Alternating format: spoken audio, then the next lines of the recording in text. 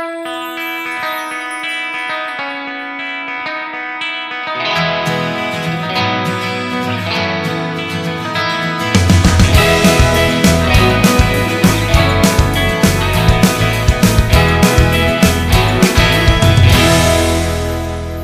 primary purpose of the trips is we're trying to put together meaningful opportunities for the kids to get outside of themselves and give to other people.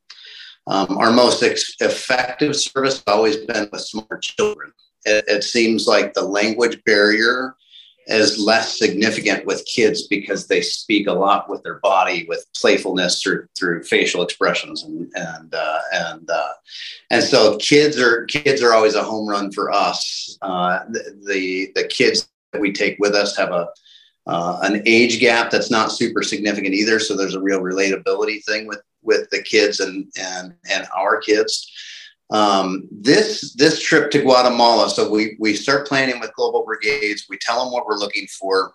And what we were looking for is remote villages. We want to be outside of cities. We want to be where there's real culture and real intense community within that culture. And so we targeted in Guatemala for this trip, we targeted a high mountain Mayan village. And it was pretty cool and very unique. Out of all of the service trips that I've done, this has by far been the most impactful for me from the service standpoint. And I think that had to do largely with the fact that this was a remote village that we had to take a bus to, basically on goat trails up over these mountains to access this place. And when we got off this bus, we were greeted by probably 35 to 40 kids, all elementary age kiddos. And then there was probably, what was surprising, there was probably 100 plus adults there.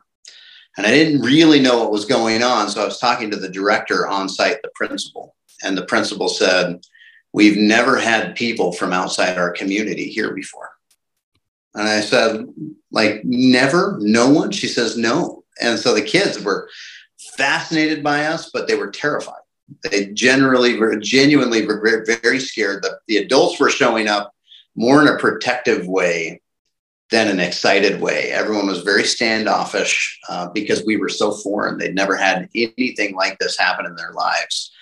And so when we experienced that and when we understood kind of the lay of the land from the teachers and helping us get what was going on in the community that they'd never seen or experienced people from outside of their immediate community, we knew we had a tall task ahead of us in kind of melting some of those barriers and some of the walls that were between us. And so it was really fun. We circled up all the kiddos and I was like, "Guys, this is a big one. Like, we can feel it. We can feel the intensity, the stares, the skepticism, the fear even on some of their minds of not knowing what was happening." And so we game planned, and you know what the kids came up with? They wanted to play games. And so they asked permission from the teachers if they could play games. And so they played a couple of rounds of duck, duck, goose, and a couple of rounds of red light, green light with kids. And kids were super hesitant to engage. A lot of times their parents actually had to motivate them and help them get into it. But I'll tell you, after no more than an hour and a half, 2 hours, these kids, those walls between the adults and the kids, they were gone. I mean, these kids were playful. And so we had, at one point, I had the teaching staff, the principal and 3 teachers. They cornered me with the translator and they wanted to talk to me. And so all of them were very tearful and very emotional. And as the translator was explaining what was going on, the teachers were basically saying, "In all the years we've done this, we've never seen the kids this way. We've never seen them this happy. We've never seen them smiling. We've never seen them out of their shell. They always seem timid, reserved, and scared." And so the teachers were saying they've never seen the kids like this before. They also communicated to us in that community, culturally, adults don't play with children. That's beneath them to play with children. And so at the end of our service trip, the mayor of this community, this village, was speaking on a microphone over the speakers. And he said he was not only thanking us for what we gave to the kids, that experience, but he said, I want to thank you. And he got emotional.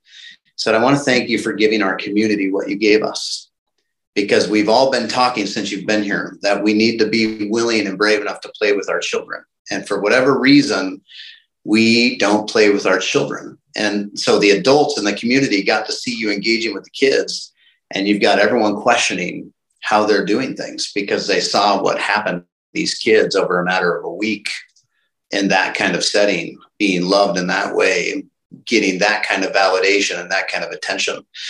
And so in that regard, it was by far the most powerful service trip that I'd ever done. I think the greatest evidence of the impact of the experience is we had a hard time leaving. Not emotionally. We had a hard time physically leaving. We had people stopping us from leaving, crying. We had kids wailing. It was a little, it was hard, actually. That was emotionally a difficult experience for me. They did not want to let it go. And so all of the kids felt that. And that bus ride back on our last day, we just had silence, just silence. I mean, the staff set it up. We said, hey, let's give ourselves permission to not talk on this bus journey back, but just to reflect.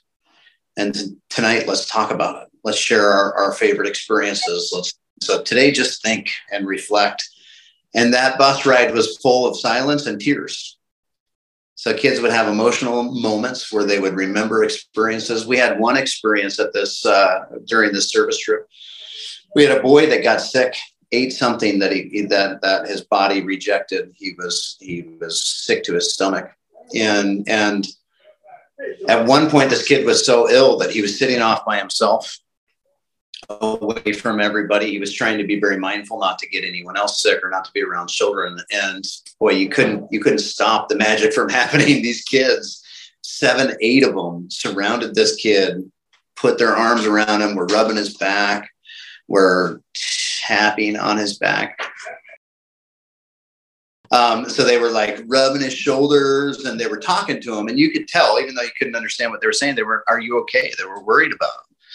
And so we just had so many of those intimate experiences with human connection, with no communication, no verbal communication. And so we also got to understand and realize and talk a lot about how our actual verbal communication sometimes hurts our ability to connect when we're not good at it. And the reason we were able to connect so significantly is our connection was solely based on our actions towards one another. It had nothing to do with anything that we said, because we couldn't communicate. We couldn't understand each other. And yet the goodbyes that happened between our kids and their kids, it was like they were saying goodbye to a family member they'd spent their whole life with. It on some level almost felt a little tragic that they had to let go of this connection that they had developed with each other. So in that regard, the service element of Guatemala on this trip was by far the most impactful. Couple that with the beauty that Guatemala had to offer, because we typically are focused in 2 ways. One, to give this meaningful service experience to the kids. And the other is to let them experience the world outside of the United States. Let them experience walking through a jungle. Let them experience what the ocean really feels like, And so they got to experience a lot of Guatemalan culture, and there was a lot of cultural immersion. We were in people's mud huts learning how to make pottery. We were making coffee from scratch in this grass hut that this guy invited us into his home and showed us how to make chocolate from scratch. We got to make clothing, and it was just so cool. All these different experiences the kids got. So they not only got the service piece, but they did genuinely get some cultural immersion that is just so hard to come by if you're just visiting a country. You can't just visit Guatemala or visit Mexico and have that experience yourself if you're going on vacation. And so these trips are designed to make you feel like you're Guatemalan for a week. Like you're eating the food that they eat, you're experiencing the life that they live, you're sleeping in similar conditions, you're using the same transportation.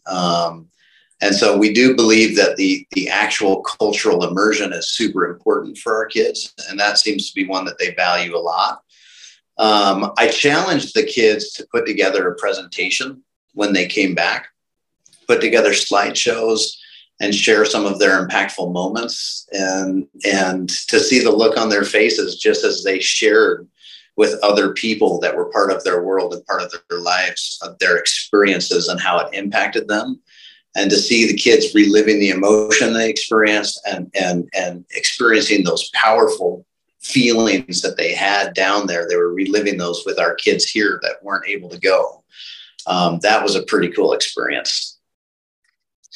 All right. Well, I would just like to strongly encourage anybody who may be having struggles with a loved one, with a child at home, and unsure of what to do or whether or not an option like Turning Winds would be a good fit for them or their family. I would like to strongly encourage you to visit the website and see if that can answer some of your questions.